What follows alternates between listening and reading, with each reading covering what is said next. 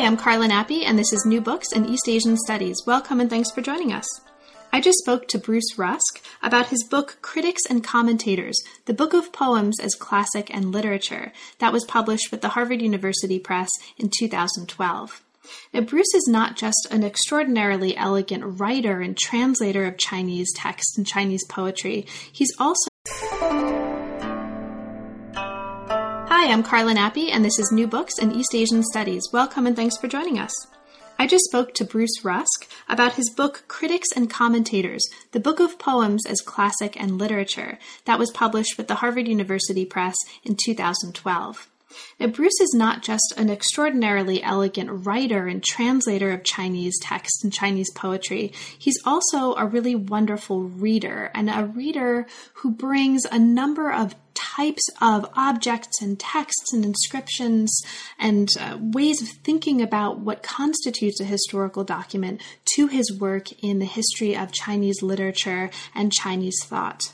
He also happens to be really, really cute, and I can say that because I'm married to him. We had a chance to talk about his book at home with the aid of our cat, who you may or may not hear in the course of the interview, but who was present for the entire conversation and seemed totally fascinated. At least that's what it seemed like to me, in my humble opinion, by what we were talking about. The book itself looks at the interactions between this central text in the history of Chinese classical literature, the Shijing, the Book of Poems, the Book of Songs, the Book of Poetry. It's known by all of those translations and more.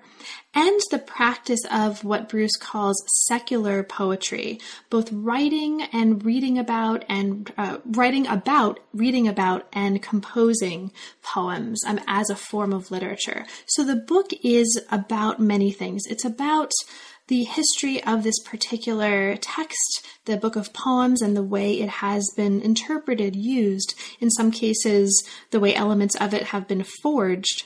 It's also about the way we might think about historicizing the concept of a poem, the concept of poetry as literature itself.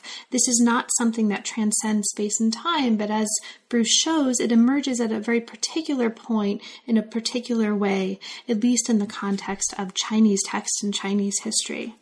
It's also, on some level, a book about comparison and juxtaposition, not just in Bruce's approach to the text, but also in the ways that scholars, writers, artists, producers of documents on materials ranging from sort of written matter on paper to stone and metal, how they have also used comparison and juxtaposition as a way to understand their own products and that of their interlocutors in relation to a larger context and a larger genealogy and a wider genealogy of written material on many different kinds of objects over time. It was great fun to talk with him, and I hope you enjoy.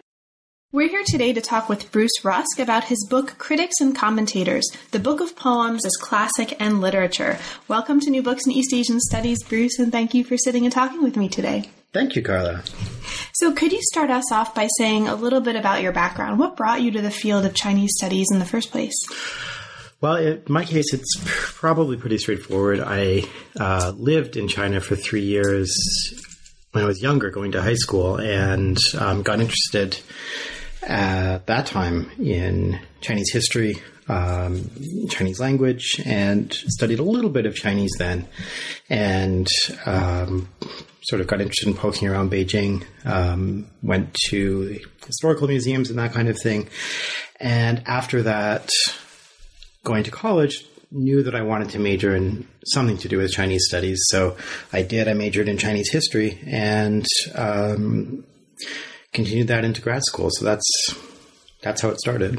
Great. Now, the book that we're talking about today is a study of poems and poetry in Chinese history that looks at the ways that the Book of Poems and poetry, so Shi with a capital S and Shi with a lowercase s, were, as you put it, always related and never identical. It takes a new approach to the study of the Book of Poems by approaching it from the perspective of its interaction with what you call secular literature, and we'll talk a little bit about that notion a little bit later on. How did you come to this topic in particular? I came into it kind of in a very backwards way, and not in a way that I would ever recommend to anyone else, because it's not the way certainly you should go about, I think, writing a first book. But it grew out of a project, my dissertation, which was about forgeries of classical texts in the 16th century. And one chapter of the dissertation morphed into the basis for a chapter of the book, but really it was a side effect of an internal problem in Chinese studies, which is going back, finding precedents for things, and finding that the phenomenon I was looking at in the Ming Dynasty in the 16th century actually had built up over time and had precedents going back to very early Chinese history. And so this is kind of tracing of that process of the interaction between what I call, as you said, secular poems and the Book of Poems, this collection of 311 ancient poems that were compiled very early on, and that became kind of a revered classic throughout most of Chinese history. Now, you've alluded a little bit to the transition from dissertation to book, and that in this case, it was kind of unusual, right? It wasn't your typical take the manuscript or take the dissertation as a basis for the book manuscript and tweak it or a little bit or tweak it a lot and then come to the book manuscript. So this was a much more extensive process of really rewriting a new book from a chapter of the dissertation. Can you talk a little bit about that transition from dissertation chapter, in this case, largely to book? Were there any major transformations along the way in how you thought of how you were approaching the topic that wound up becoming the focus of the book? Were there any significant challenges along the way? Can you speak a little bit to that? Sure. Well, one issue that I kind of touched on in the dissertation, but hadn't really done that much with, was this issue of the relationship between the study of literary criticism, the criticism of relatively recent poems, and the study of the Book of Poems. And in the course of transitioning to that larger topic, I had to do a lot of kind of catching up in terms of not just, dealing with that field, but also dealing with that whole history, which is really quite understudied. It's sort of a strange, to me, a kind of surprising fact that although there's a lot of study, certainly of Chinese poetry, and a lot of study of the all the so-called Confucian classics, including the Book of Poems, there's relatively little study that actually looks closely at the role of the Confucian classics in other domains. We'll say, in every textbook will tell you that these books were central and that it was essential for everyone to understand them, to be an educated person in most of Chinese history. But in terms of how that actually is reflected in other kinds of intellectual and cultural activity, it's often not so clear. And so it actually took more work than I had expected to trace out those connections, both looking at studies of the classics, commentaries especially, but also things like literary criticism where they invoke the classic. And that takes time because it's generally scattered and involves either searching or manually or electronically through a lot of material. And speaking of a lot of material, also the time frame of the book it seems like that was another kind of, at least from a reader's perspective who saw both incarnations, a really remarkable change. The time frame of the book itself here is really remarkably extensive. It's 25 centuries. So can you talk a little bit about that decision? So the decision to frame this project in such a long scope of time, and what challenges that particular aspect actually of the research and of the writing might have posed to you, or and conversely, what are some of the really good things that came out of choosing that time frame that you may not have been able to do otherwise? Well, the first problem in dealing with anything like this is that when you're talking about a scholarly tradition that builds up over those 25 centuries, and at any point along its trajectory, people will be referring to any other earlier point. People writing, for example, commentaries on the Book of Poems will always be citing the earlier commentaries.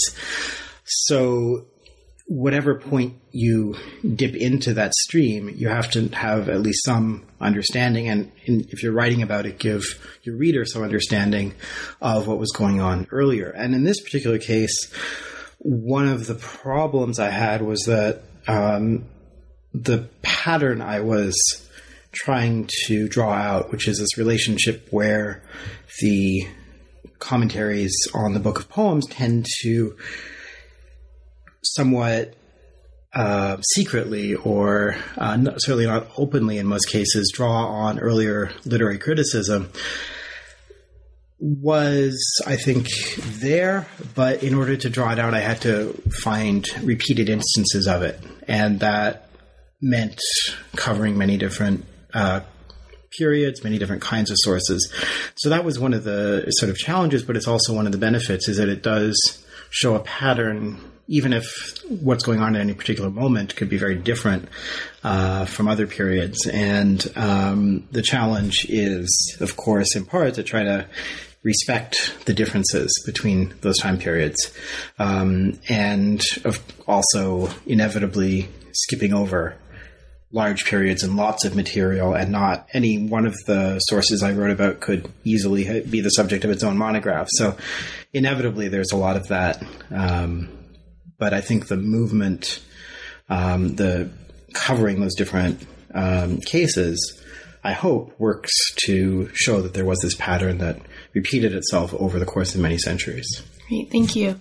Now, the book opens with Jufu, a Han Dynasty official and a person you call critic in the borderlands, being sent to the then southwest margins of the empire in what's now Sichuan province. He talks from there about the songs of the White Wolf people, and this becomes an example of the practice of comparative literature within the Chinese literary canon, which is itself really interesting. This is actually one of many examples throughout the book where comparison, including the setting out of relationships and juxtapositions between kind of pairs of terms or pairs of concepts, becomes really important as an epistemic device. So on the sort of larger scale, I've already mentioned that the book looks at the relationship between these two aspects of poetry that we might consider poles, poetry, the genre, and the Book of Poems, the canon, or shi and shi. Also, each chapter of the book traces a topic in the history of the relationship that's related to this, the relationship between the Book of Poems and what you call non-canonical literature, so the canon and non-canonical literature. Now, this brings us to a topic that I kind of alluded to a little bit earlier, and that's the idea of secular literature. You call non-canonical texts in this book you call non-canonical texts secular, and just have decided to use that terminology. Can you talk a little bit about that choice? What is, because that's an unusual choice, right? What does calling non-canonical literature secular give you? Well, it does a couple of things. For the chief benefit is just that it's a little bit more positive than using a negative in every instance where I make this reference. So I started off calling it simply non-canonical, and found that very repetitive to talk about poetry that's not part of the canon in those terms. But I think it also has another benefit, which is actually to highlight, strangely, despite the lack of a negative, this kind of status of the canon, which is to say that the secular poem is of this world, the historical world, and the canonical poem, while it can be traced, as it was understood by readers of the Book of Poems, to particular points in history, doesn't enter into history in the same way, and because it has a kind of timeless status as a revered canon. Sometimes it's even translated as a sacred canon. And it can make it's constantly relevant because it's not of the present time. And to call other poetry secular certainly isn't to deny that it had an important place and that it wasn't widely appreciated in later times.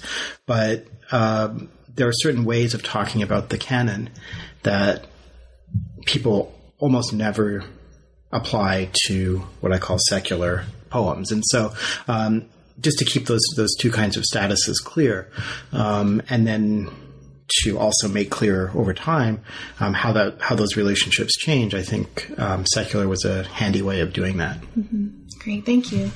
Now, the first chapter opens with an anecdote from Zhuangzi, which features one of my favorite characters in the book, the person who you call a drive-by poet, Jie Yu, who's a madman from the southern state of Chu, and Confucius. Can you talk a little bit about that anecdote and the way that it frames what you're doing in that chapter? Sure. Well, that story, there are two versions of that story, one in Zhuangzi, one in Lunya, the Analects. And of course, there's a lot of debate about when both of those texts were finished and when the material in them comes from. So we can't really know which one is older, much less original. But the basic story in both cases is that this guy Jie Yu comes along and spouts a poem at Confucius, and it mocks him for trying to improve the world. And in the Analects, in the Zhuangzi version, Jie Yu just disappears. The anecdote ends with the poem. But in the Analects version, Confucius tries to speak with him, but Jie Yu basically runs away, and Confucius doesn't get a chance. And the way I read that is as Confucius trying to take his poem very much in the spirit in which he takes the many instances in the Analects of interpretation of a poem from the Book of Poems, a canonical poem. And interestingly, the poem by Jie Yu, or the song that Jie Yu sings, is the only non-canonical poem that appears in the Analects.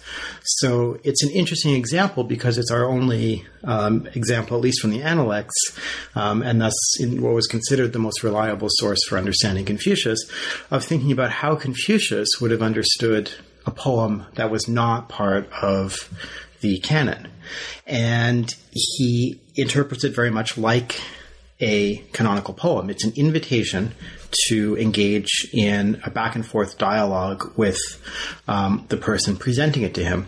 Now, in the other cases in the book in the Analects, where one of these poems is brought up usually by a disciple, the process of interpretation is a way of revealing something about the person's own understanding of either a particular philosophical point or the world or morals.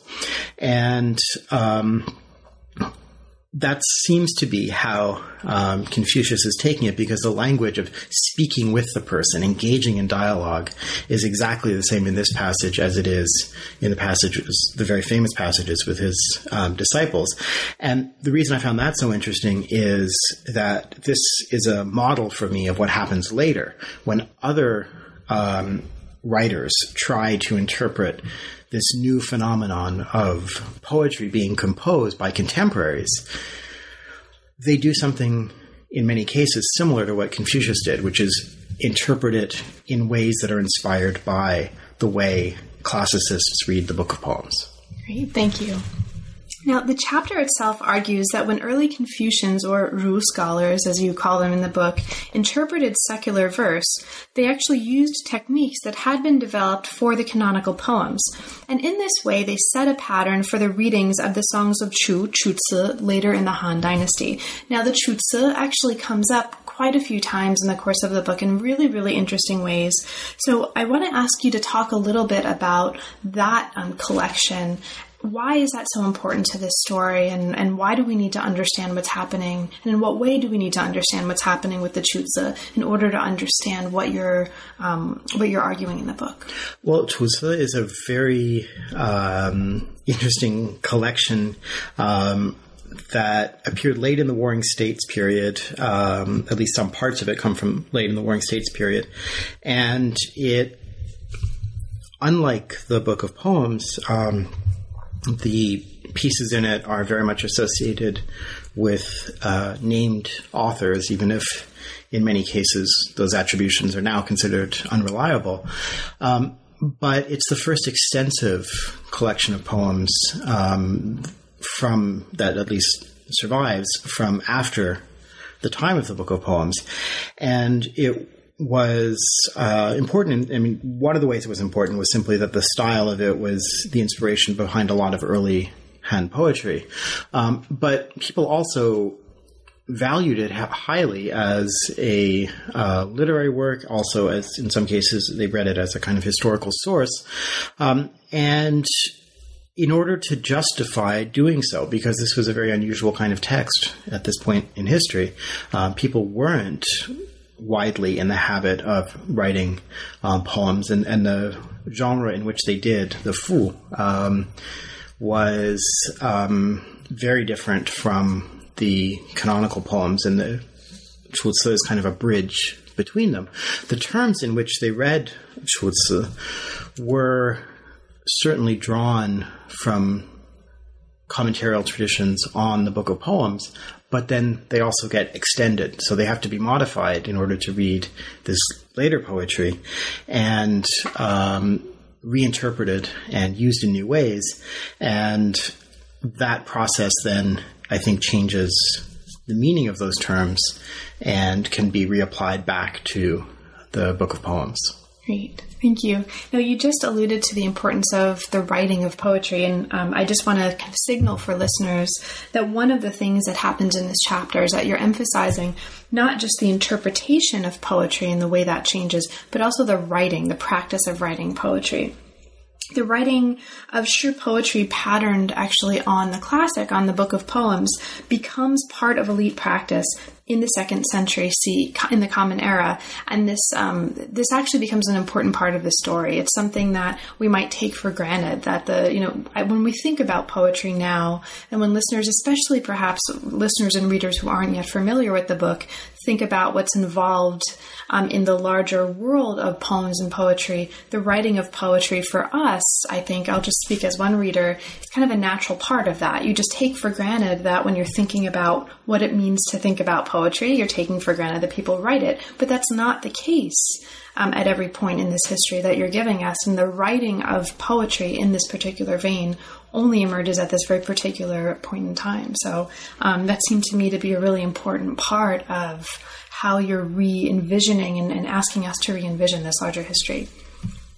Now, from the fall of the Han in the 3rd century to the end of the Tang in the 10th century, as you show here in this first part of the book, writers actually drew parallels between individual books of poems and the Book of Poems, capital B, capital P, the Shijing, the canon. There were at least a couple of ways in which this happened, and you talk about these in this chapter. One way is on the basis of scale, assembling 300 or so poems, and another is on the basis of wording and title. So can you talk a little bit about that phenomenon and then the importance of that to the argument here of this part of the book? Sure. Well, one of the things I discovered along the way was that there were ways of, as you said, of making direct imitations of the poems, or of likening a poem to the canon, but there was also this practice of treating a collection of poems, and this, of course, depends on having some idea of individual, or in some cases, collective authorship, and also the idea of a book as a kind of fixed entity, with a closed number of poems in it, that by their form, in either the scale or the title, is made into a kind of equivalent of the canon. And this collection, this idea of having 300 poems, which was the magic number that's in the original Book of Poems, even if we actually have 311, that became a practice, certainly in the Tang, as far as we can tell. And the use of certain terms somewhat later, towards the end of the Tang, taken from the Book of Poems to title one's own collection, was an even more explicit way of saying my collection of poetry is akin to the Book of Poems. And then it became a very common practice later to use it for anthologies, and especially to call them fangyao, the airs and the odes named after two parts of the Book of Poems, and to call this collection, say, of poems from a particular region, the airs and odes of that region, which fit with the structure of the original Book of Poems, because the subchapters within it were also geographically arranged. So in that sense, the books are also kind of, such anthologies are the voice of a particular region. And I think that kind of titling suggests that people saw, at least in the potential function of poetry, for moral improvement and for reflecting the political and cultural spirit of a time and place, something like what they saw the Book of Poems doing in ancient times. Now, as we move into the next chapter, this chapter, chapter 2 in particular, looks closely at two aspects of the treatment of secular poetry by anthologists and compilers. And you've just briefly mentioned anthologists, and they come up in this chapter in really, really interesting ways. So these two aspects of the treatment of these anthologists and compilers really allows you in this chapter to trace the history of collections as a way to trace the changes in the relationship between secular and canonical poems. So it on the one hand, one of these two aspects is that it traces how pre-Qin and early Han poetry was selected, defined, and collected, and how editors justified those choices. It also looks at how editors of poetry collections put the two layers of the meaning of the term shi, the canonical and the secular layer of the same term, to work in framing their collections. Now, one of the really, really fascinating things about this chapter, something that I've wanted to ask you about since the book came out and since I saw early stages of the book, and that's your use of diagrams and maps of data and of relationships between books and between the parts of books in this chapter. Now, there's a bunch of maps and diagrams of literary data in here. It's very striking as a tool for a humanist to include this way of not just processing research and thinking about these texts, but also visualizing this history in this mappable form. So could you talk a little bit for us about any aspect of these maps and diagrams that you feel is most important, the process of creating them, what kind of work this does for you, and perhaps also in broader terms, can you place your decision to include this in a book about the history of poetry more broadly? And, do you think that we're going to be seeing more of this in the field, or so any aspect of that stuff, mapping and diagram literary data? Sure. Well, when I was doing this, I wasn't thinking of myself as engaging in the digital humanities, but since then I've sort of moved a little bit or thought about moving in that direction and realized that, yes, it was actually in some ways reflective of that approach, although in pretty straightforward ways overall. What those maps, those diagrams mostly show is a kind of cross-tabulation of the contents of these different anthologies in a way that would be difficult to do in words, because it would simply be a list of numbers and then a summary interpretation. And it was just much easier to present it as charts, and to allow the reader to pick out the particular details that were of most interest to them.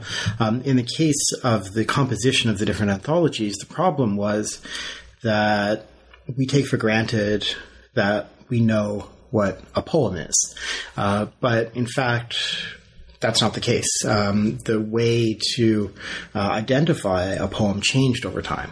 And different anthologists, looking at the early literary record, in some cases they had access to somewhat different sources, but in many cases they were looking at the same sources but picked out different bits of them to say this is a poem based on different principles.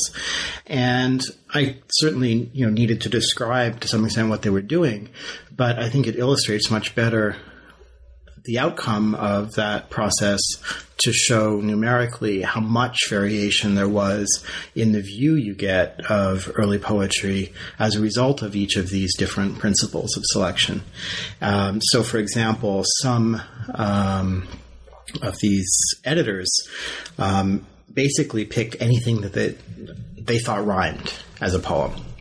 Others were more selective and looked, for example, at the way things were introduced.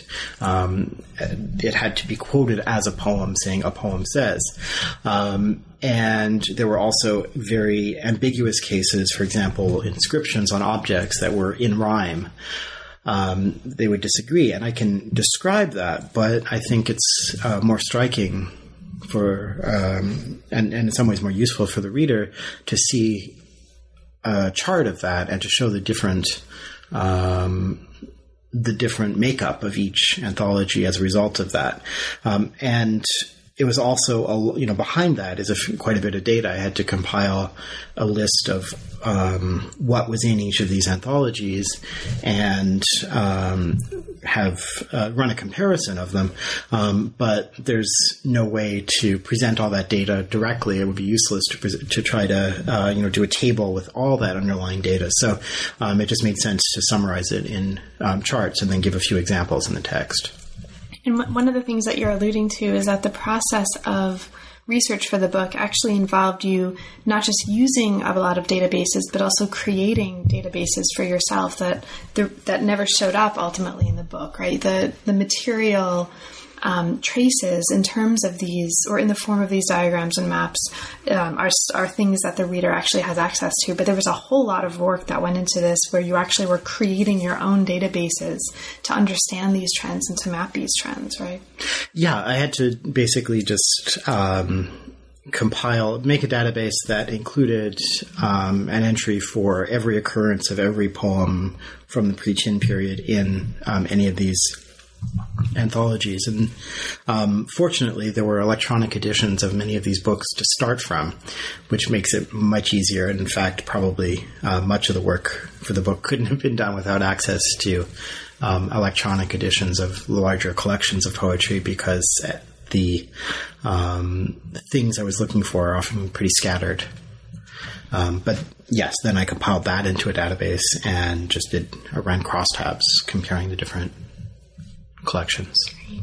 And this gets me to one of the things about the book that I find most inspiring and most impressive about what you're bringing to this research and telling this story, and that is the really vast range of kinds of materials that you're bringing to this research and to telling this story about the relationship between canonical and secular poems. Because in addition to these databases, in addition to electronic resources, in addition to a really sensitive reading of portions of text from the very smallest to the very, anthologies and collections, you also incorporated a really fascinating discussion in at least a couple of these chapters of the way that anthologists and compilers or authors and readers thought about inscriptions on material objects, stone, metal, other kinds of objects, or in relation to the idea of poetry. So one of the really fascinating things about this chapter in particular is a discussion of inscriptions on material objects. And stone monuments and inscriptions and bronze vessels are the two most important here. The issue that comes up in this chapter is whether or not these inscriptions counted as poems or as poetry. And one of the most interesting examples for me in this chapter is the example of the 10 stone drums. So can you talk a little bit about that example for listeners? Sure. So that's probably one of the most famous cases of a kind of early archaeological discovery in China that was also a literary discovery. It was a set of sort of large barrel-shaped rocks or carved rocks that had writing on them. They were discovered in the Tang Dynasty, the 7th century they were discovered. But people initially don't seem to have known how to read them, but they all agreed that they were very early texts. And it was clear even probably early on that just from their structure, the way they were laid out, that they were probably poetry. But they were very unusual kinds of objects. And they're still extant. You can see them in Beijing, but very worn down. So actually they're less readable than they used to be. But the problem is, do we call them poems? The fact that they, once they were deciphered, turned out to have rhyme in them, doesn't automatically mean that people are going to consider them poems, because many early inscriptions have rhyme, but weren't necessarily counted in poems, don't show up in anthologies of poetry. And in the late Tang and early Song dynasties, people start to figure out what these mean and to be able to read them. And they eventually start calling them poetry, in particular after finding parallels and drawing analogies to particular poems in the canon. And they liken them in terms of wording to a couple of poems associated with the period of King Xuan of the Zhou, the Western Zhou king. And that's one of the bases for dating them to his reign, which is not widely accepted anymore, but because they could be likened to this canonical poem, therefore they were treated as poems. And today, when they're discussed, in some contexts they're called the Stone Drum texts, in some contexts they're called the Stone Drum poems. And I think this ambiguity has followed not just them, but a lot of inscriptions around. And part of the reason it's so hard to definitively say one way or the other is that the genre distinctions that we take for granted, something is poetry or prose, probably just didn't exist at the time these texts were created. And so the fact that they rhyme doesn't put them necessarily into a distinct category the way we might assume.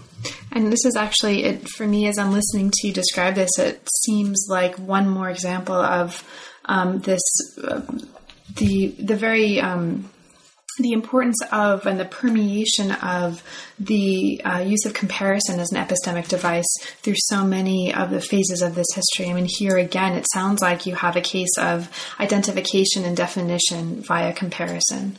So comparison as an epistemic tool also, again, I think for me really interestingly comes up here. So chapter 3 looks at the use of the classic as a model for poetic composition. The chapter looks at 3 important imitators, and we'll get to the importance of imitation and its perhaps cousin forgery also in a really, really interesting ways in a moment and in another chapter. But imitators of the Book of Poems that were important literary models for later readers, and that maintained a really clear connection to core issues and studies of the Book of Poems. So there are 3 examples you talk about, and I'll briefly mention 2 and then ask you to talk a little bit about the third. One example you talk about is songs used in state rituals by dynasties since the Qin. You also talk about Tang poets who are writing in a kind of revivalist mode. And you also talk about, finally, a set of early Song dynasty political hymns, most, I think, strikingly for me, which involve Renzong and his plow. These are really fun. The story is actually, it's a lot of fun to read through. So can you talk a little bit about these poems and Renzong and his plow and what's happening here? Sure. And actually, I'm curious to find out more about these because I did what work I could to figure out what was going on, but they're still very strange set of texts. The background is that Renzong, an early Song emperor in the 1030s, came to power as a boy, and the Empress Liu was his regent. And when he came of age, she was not willing to give up power, it seems, and tried, somewhat like Empress Wu in the Tang Dynasty, to rule in her own right. She took on some of the prerogatives of emperorship, including performing, for example, rituals in the ancestral temple of the ruling family in the garb of an emperor. And this was really a constitutional crisis.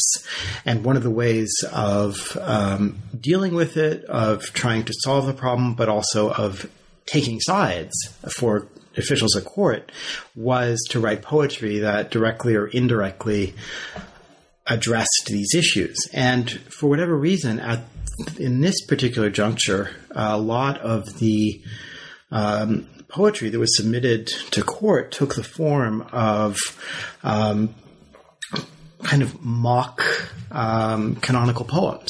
There were these sort of hymns modeled on either those in the canon or Tang Dynasty texts that were themselves modeled on the canon in some ways. And they tried, these officials tried to stake out positions, to encourage the emperor, for example, it seems, to assert his authority more through these sets of poems. For example, one of the simple devices they used was to set up a series of what are called shi, sets of 10 poems in the original hymns in the Book of Poems, but to only write an incomplete set and to leave to future history the writing of the last few, which would seem to suggest that here, Emperor, it's your prerogative to write this epic about you.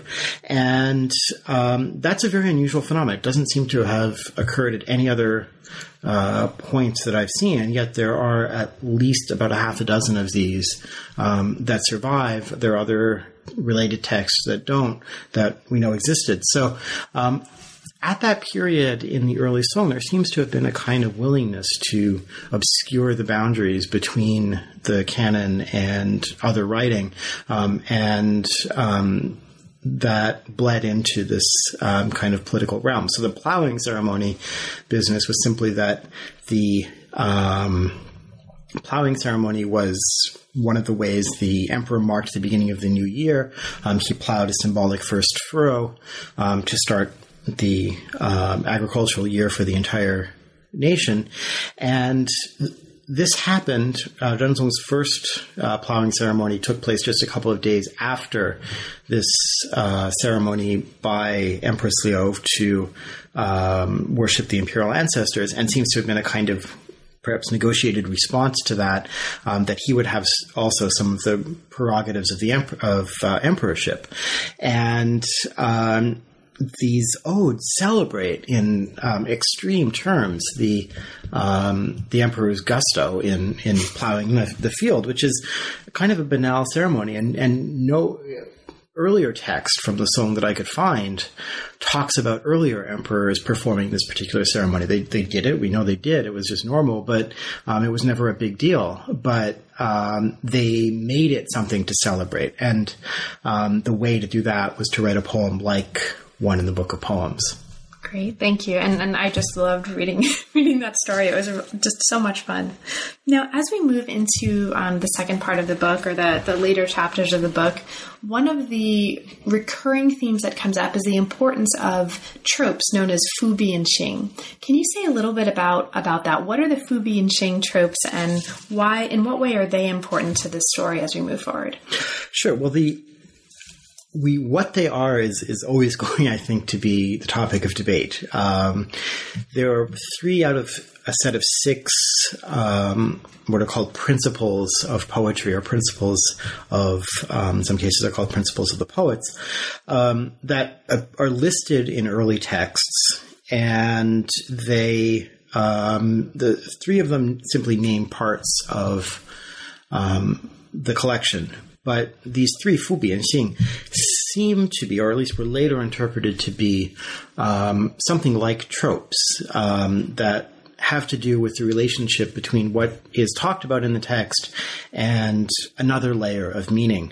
And Fu is usually interpreted as the most direct, something like direct narration, and Bi and Xing are more indirect, use of imagery or metaphor, but different commentators disagree quite a bit about exactly how to make that distinction.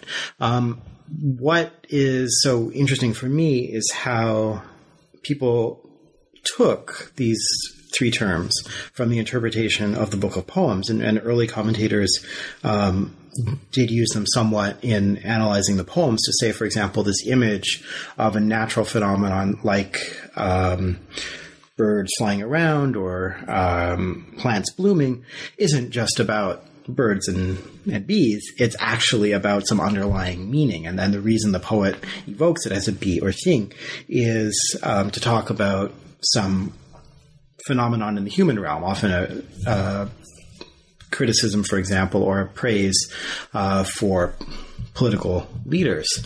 And people then start to use these to talk about other poems outside of the Book of Poems. But in adapting them to that analysis, they often have to develop more elaborate definitions, more elaborate ways of using them that later people writing about the Book of Poems latch onto. They say, wow, this is well, they don't say it out loud because part of the point is that it's always surreptitious, but they seem to notice these redefinitions and increasing precision in the use of these terms, and find that useful then to go back to the Book of Poems with and reanalyze it. Right. And so one of the really interesting things here that you're showing is that these tropes, so they're devised to talk about initially the Book of Poems. They come by commentators to be used to also talk about secular poetry. But then you're showing, so there's this movement from the canon to secular poetry. But then you're showing that then major Tang Dynasty commentators who are talking back about the canon now, look at what these, or the way some of these earlier commentators use these tropes to talk about secular poetry, thought that's really neat. Let me use that to talk about the canon. And so borrow these ways of talking about poetry from people who are talking about secular poetry, use it to talk about the canon, but don't say that they're doing that. So there's this lack of attribution of where their sources are coming from. So they don't want to admit that they got these tools for talking about Fu Bi and Xing and interpreting these in the context of the canon from these other schmoes who were talking about secular poetry. Why is that? Why don't they want to admit that? Well, my sense, and in some cases they do it verbatim. There are passages in the authoritative state-sponsored Tang commentaries on the Book of Poems that are taken directly from the most important Southern Dynasty's book of sort of genre theory, literary criticism, Wenxin Diaolong. And clearly, it's not a coincidence. They were clearly lifting it from that source. But I suspect my reading of it is that was simply not a legitimate source to quote by title. It didn't have the authority that the sources that are quoted by title, because there are many books are, for example, other classics, certainly, many commentaries, standard historical works are all quoted by title in these notes. But no, not a single work of this kind of literary criticism ever is, even when we know that directly or indirectly it's being incorporated. So clearly it was simply not considered an appropriate kind of text to cite. The question then becomes why they did so. And it simply does seem to be that these ideas were both so powerful and so appealing, but also had become so ubiquitous, fit with people's understanding of what these terms Fu Bi and Xing meant, that they were not at all out of place in this context. Great. Now, at this point in the story that you're telling, Zhu Xi comes into the story, and also what also comes into the story is another, what I think of as a really cool use of sources, and we'll get to that in a minute. But first, how does Zhu Xi come into the story? He creates a way of interpreting and laying out the poems that's actually really different from a previous version of the text, a text we call the Mao text. Part of this is he developed this new layer of commentarial analysis or commentarial apparatus that identifies these three tropes we're talking about, Fu Bi and Xing. in each stanza, or so each stanza of the poem that he looks at, he marks as one or a combination of these tropes. And this is significantly different, as you show, from what's come before. Now, you show here that the model for his application of these tropes in this way, to understanding and to marking out and analyzing the poetry classic or the book of poems, was actually also a non-canonical text, but it was a non-canonical text that he himself produced. And here, the Chuzhe comes back into the story, and also another really interesting part of this story comes in. So can you talk a little bit about that? Sure. So, yeah, as you said, what Jushi does is something strikingly new that sometimes earlier commentators on the poems will point out in a particular place, this is Fu, this is Bi, this is Xing.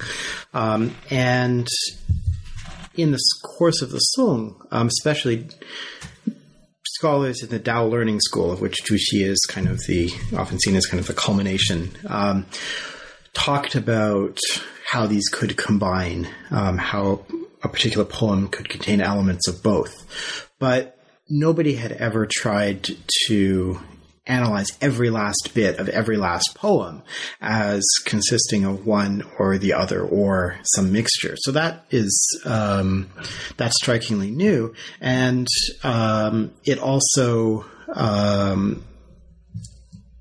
turns out to not even have been Jushi's understanding of it early on.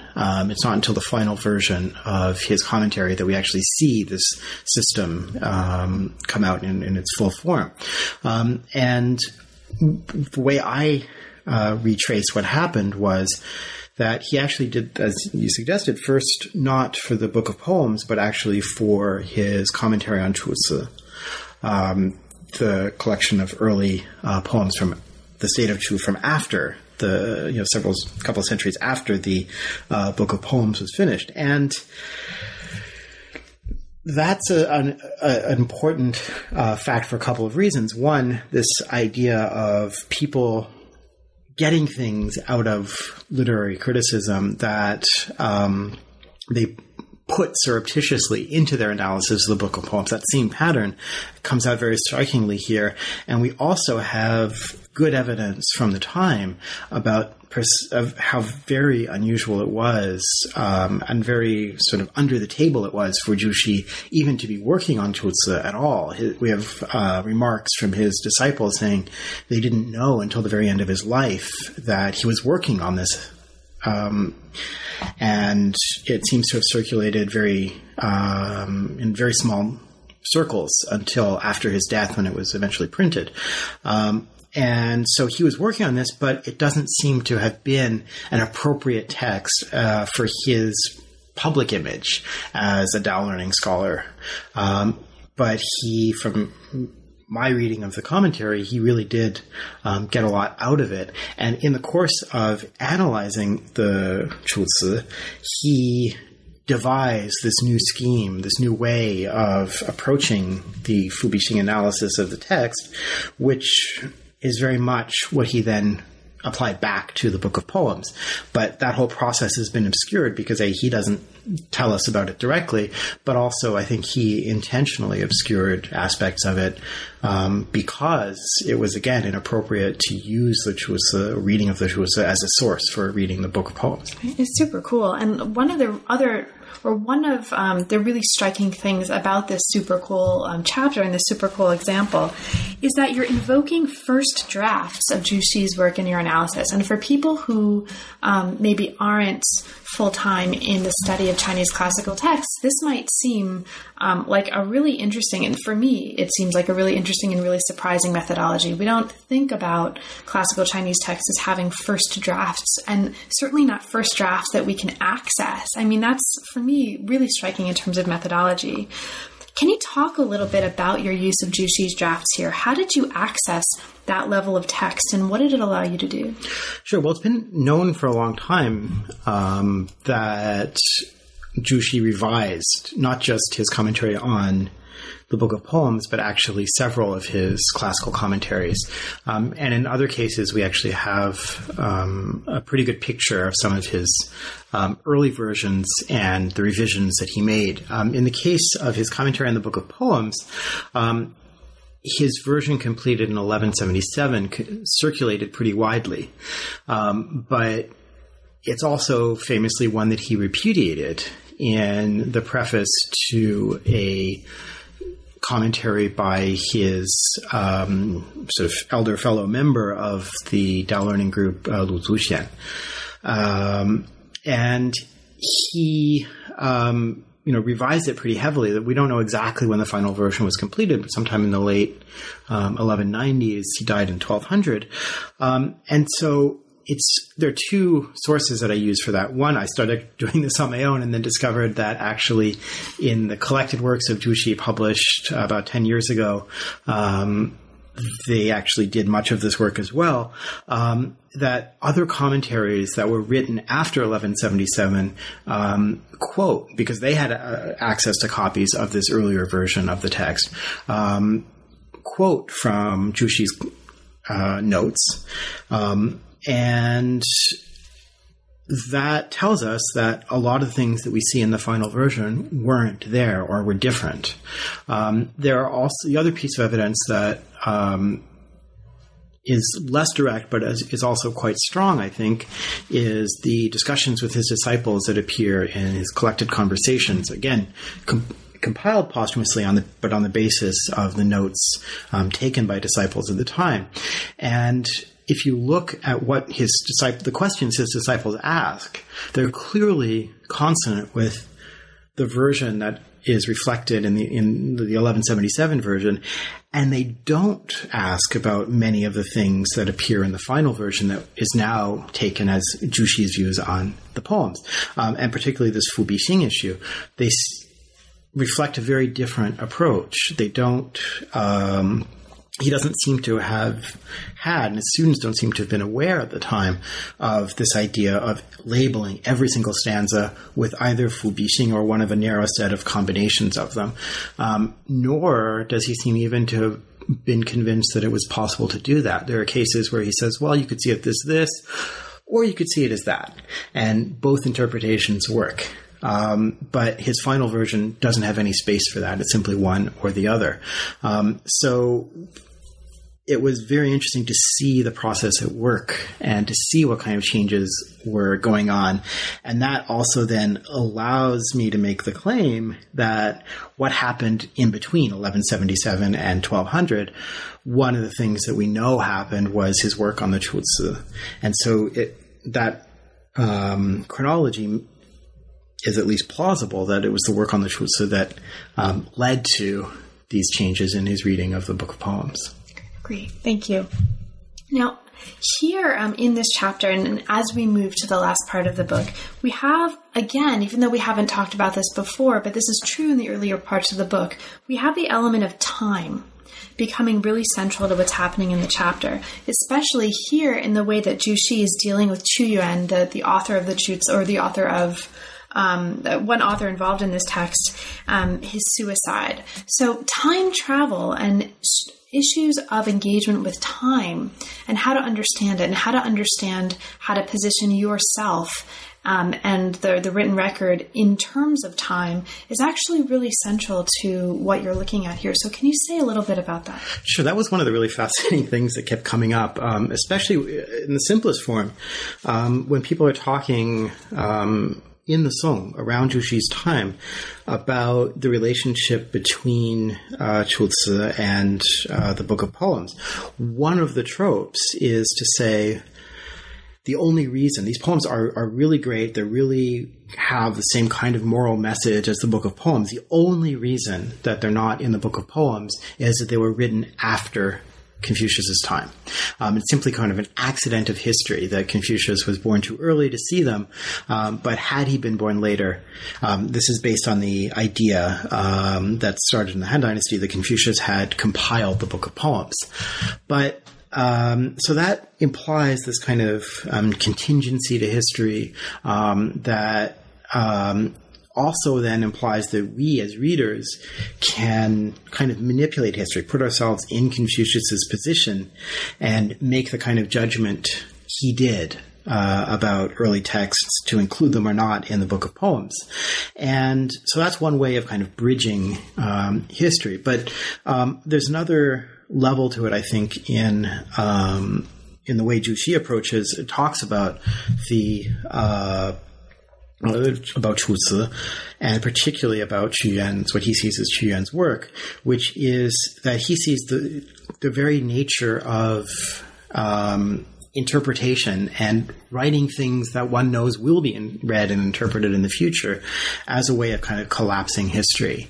And it becomes a way of, first of all, justifying, accepting the idea that Qu Yuan committed suicide as a result of his unbearable political situation where his ruler would not employ him properly, but by leaving this textual legacy that will, in a sense, cause him to live again when he's read, and when he's read by a reader who gets him, like Zhu Xi thinks he does, then there's this kind of, again, collapsing of history.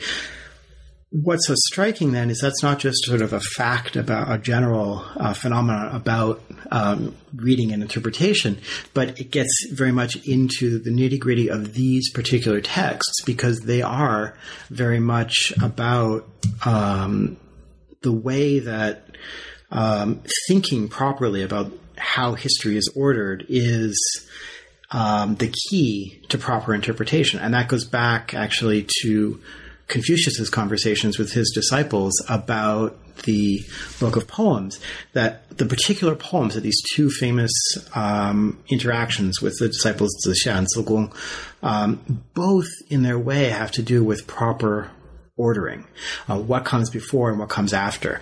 Confucius praised, I think it was Zixia, for having interpreted a poem in a proper way. He says, having shown you what comes before, you can show me what comes after. And Zhu Xi echoes this in talking about Qu Yuan. And it's also reflected actually in the Jieyu poem that's in the Zhuangzi and the Analects, the drive-by poet of Chu, which is also about what comes before and what comes after. And I think this way that poems open up their own interpretation and bring about this kind of simultaneity of sorts, but it's one that's always cognizant of the historical gulf that underlies it, is a recurring pattern in the way people read and also find depth in their interaction with the canon. Great. Now, as we move into the very last part of the book, we come to Chapter 5. I cannot let you go without asking you about Chapter 5 because I love Chapter 5. Chapter 5 is great. It looks at the way that mid-16th century classicists applied new techniques to the reading of the Book of Poems, focusing on one particular case. Now, the case was ostensibly ancient, a lost commentary on the poems by the Lu school, which is one of three that had flourished in the Han. Now, the interesting thing here is that this Lu version of the poems and the associated commentary were forgeries. And this is the chapter that actually came from your previous work here. Like this is the germ of the entire book in a way. A central figure in this tale of forgery was this really nifty guy, Feng Fang. Can you introduce him and talk a little bit about this case and the centrality of this case for your analysis? Sure. So Feng Fang was a 16th century scholar official, although his official career was cut short by a court scandal that his father was involved in, and he was left to write. And what he ended up writing a lot of, most of his output was consisted of forgeries that were like this Lu poems, claimed to have been found in his family book collection, which was actually one of the best known book collections in China at the time, and supposedly went back to the Song Dynasty. And in fact, as far as we can tell, he completely made up himself. And for all his forgeries, he claimed to have found better versions of the classics, often written in ancient-looking script, and that solved a number of long-standing textual problems, as well as disproving some of his contemporaries' theories. And so that's what a lot of the this version of the Lu poems does, is on the one hand, it claims to be ancient and more reliable than any of the other extant versions of the text. So it differs quite a bit in the structure and the order, and down to the level of wording of the poems themselves, as well as having additional commentary in many, many layers, most of which he attributed to his own ancestors. But the other thing it does is actually give justification to some contemporary theories and attempt to disprove other theories about how to read the poems.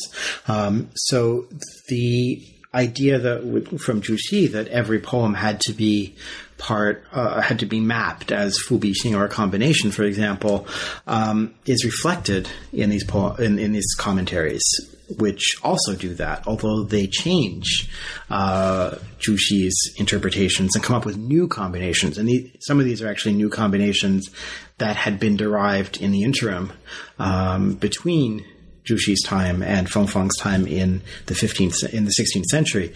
But now he gives them this pedigree as very ancient and therefore more reliable than Zhu Xi's interpretations. And doesn't he talk smack about Zhu Xi? Oh, one of the many, many people he attacks in these commentaries, although he puts these attacks into the mouths of other people, is Zhu Xi. And his claim is that Zhu Xi had simply secretly been copying from the earlier commentaries that his ancestor had in his family library, and he was simply cribbing from that and misinterpreting it. So this idea that this is one way of solving the problem of aren't you just doing what Zhu Xi did? No, Zhu Xi was just copying from this.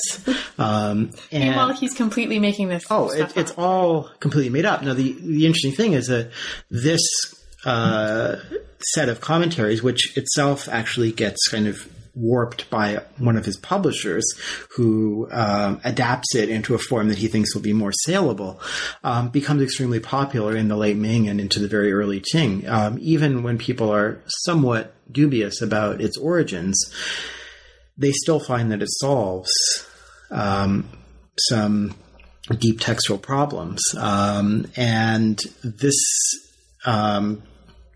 is one of his, he wrote many of these forgeries, but this is one of his two most successful.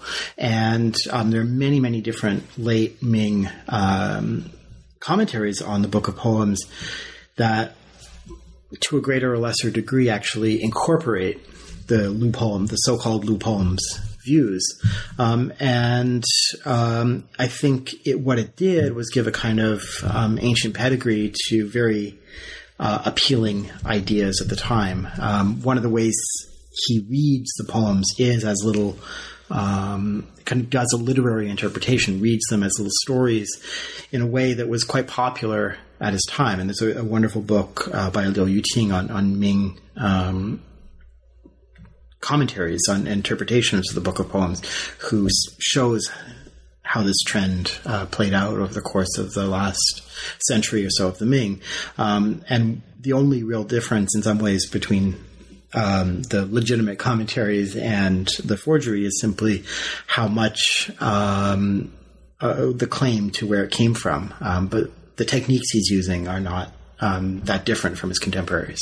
If he's completely making stuff up and people are actually people are actually kind of not entirely unaware that there are problems, what makes his forgery or his forgeries so convincing? Why are they so successful for so long?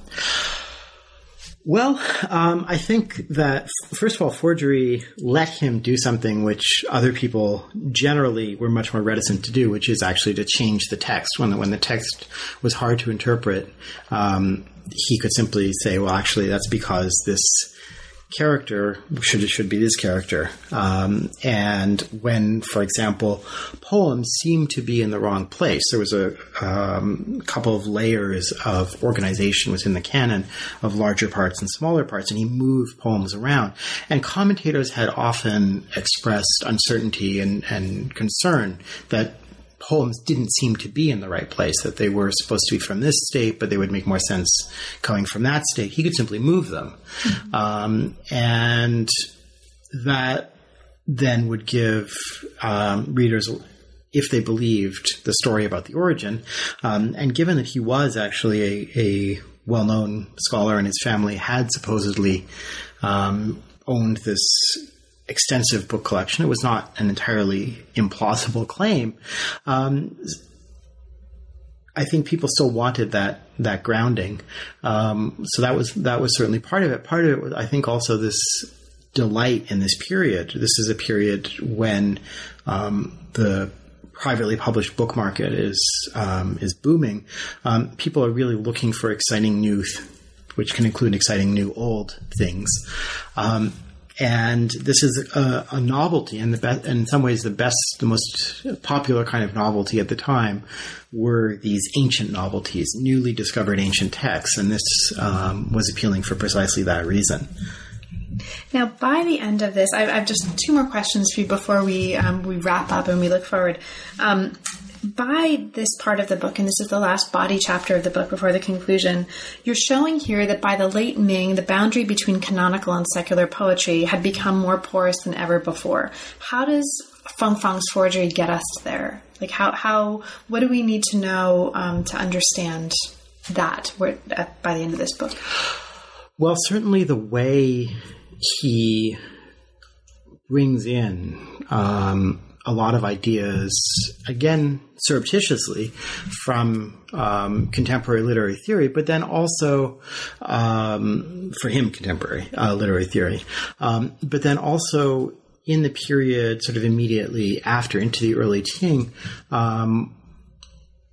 we start to see commentators citing texts, literary texts of criticism that they wouldn't have been citing before. And this is a striking change. So we talked already about how the Tang Dynasty state-sponsored commentaries verbatim use definitions of key terms that come from earlier works of literary criticism, but they don't mention the title. They hide that fact. One of the striking changes in the early Qing is people actually start to talk about these texts openly, cite them. And that's, to me, strong evidence that this category of shi poems encompassed the classic and secular poems, and they could be thought about together in a way that was certainly underlay what people were doing in earlier periods, but they tended not to do it so openly. And I think that's a striking change. Great. And now, by the conclusion, you're actually taking this story and looking forward from the late Ming and from the early to mid-Qing, the May 4th movement. How did intellectuals associated with the May 4th movement engage the book of poems and its relationship to secular poetry and to a larger category we might call, or they may have called, Chinese literature? Sure. Well, that I really just briefly touch on that, and I'm certainly not an expert on 20th century history, but one of the things I found striking was that in the May 4th movement, when there's this rejection of Confucian culture, Confucius and company, his antique shop and so on, and a shift toward sort of scientific learning with many terms imported from the West, one of the things that fares relatively well is the book of poems. Unlike other classical texts, it's actually prized by at least some writers in the May 4th movement in a particular way, and it's reinterpreted as a source of knowledge of early folklore. And it's also safe because it's a literary text.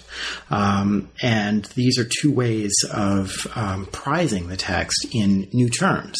This idea of literature I discussed a little bit in Chinese wenxue is a new category. It doesn't map perfectly onto any pre-modern way of thinking about how to divide up the cultural or textual realm. But unlike other Confucian classics, the Book of Poems fits this idea of literature and therefore can be sort of safely read as something to be appreciated as a kind of spirit of the early Chinese nation. And so it gets read in the terms like Fu Bian Xing that are used in its interpretation can sometimes be kind of salvaged as literary terms. And in that respect, it is really this ongoing process of transforming it as something to be read simply from something simply to be read as a canonical classical text into something that can be read like other poetry as what we now call literature. The May 4th movement isn't entirely a break either, precisely because of what had been going on for many centuries before. Well, Bruce, thank you so much for making the time. I've taken up a ton of your time, but I'm your wife, so I'm allowed to do that. So we've talked about a lot of aspects of the book, but of course there's a ton of stuff in here that we didn't have a chance to talk about. Is there anything in particular that you want to mention, perhaps especially for listeners who may not yet have had a chance to read it? What would I want?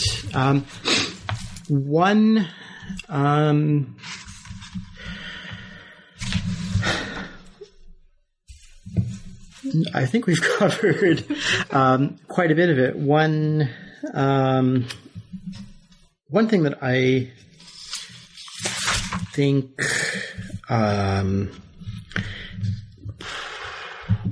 no, I don't think there's anything else. I think we've covered it. No. I will say, though, that the cover is very beautiful, and I know that was, you very carefully worked on that, and I will say for listeners, the cover is particularly beautiful, and I know you worked hard to make it that way. So now that the book is out, what's next for you? What project is currently inspiring you? Well, speaking of the cover, if you look very closely, if you happen to have a copy of the book in your hand or looking at a copy on the website, there's someone writing a poem at a table, and on that table is, along with a long scroll of paper and some ink, a little dish, a pot with two little flanges on it, and it's a little incense burner. And this was not at all intentional, but it turns out that this is what I'm working on now. Not this particular incense burner, but in my interest in forgeries and faking and how people assessed fakes. I'm moving into a material example of that, which is incense burners like this one on the cover, but ones from the Ming Dynasty, or supposedly from the Ming Dynasty. And so I'm working on a short book on how both textually and materially a set of bronze incense burners, supposedly from the early 15th century, were created actually probably in the late 16th century and later, as a way of examining the whole process of authentication and providing provenance for things, and then faking things that met those criteria. Well, thank you so much. Best of luck with that project. Thank you for talking with me today. Thank you. And thanks, honey. You've been listening to New Books in East Asian Studies. Thanks very much for joining us, and we'll see you next time.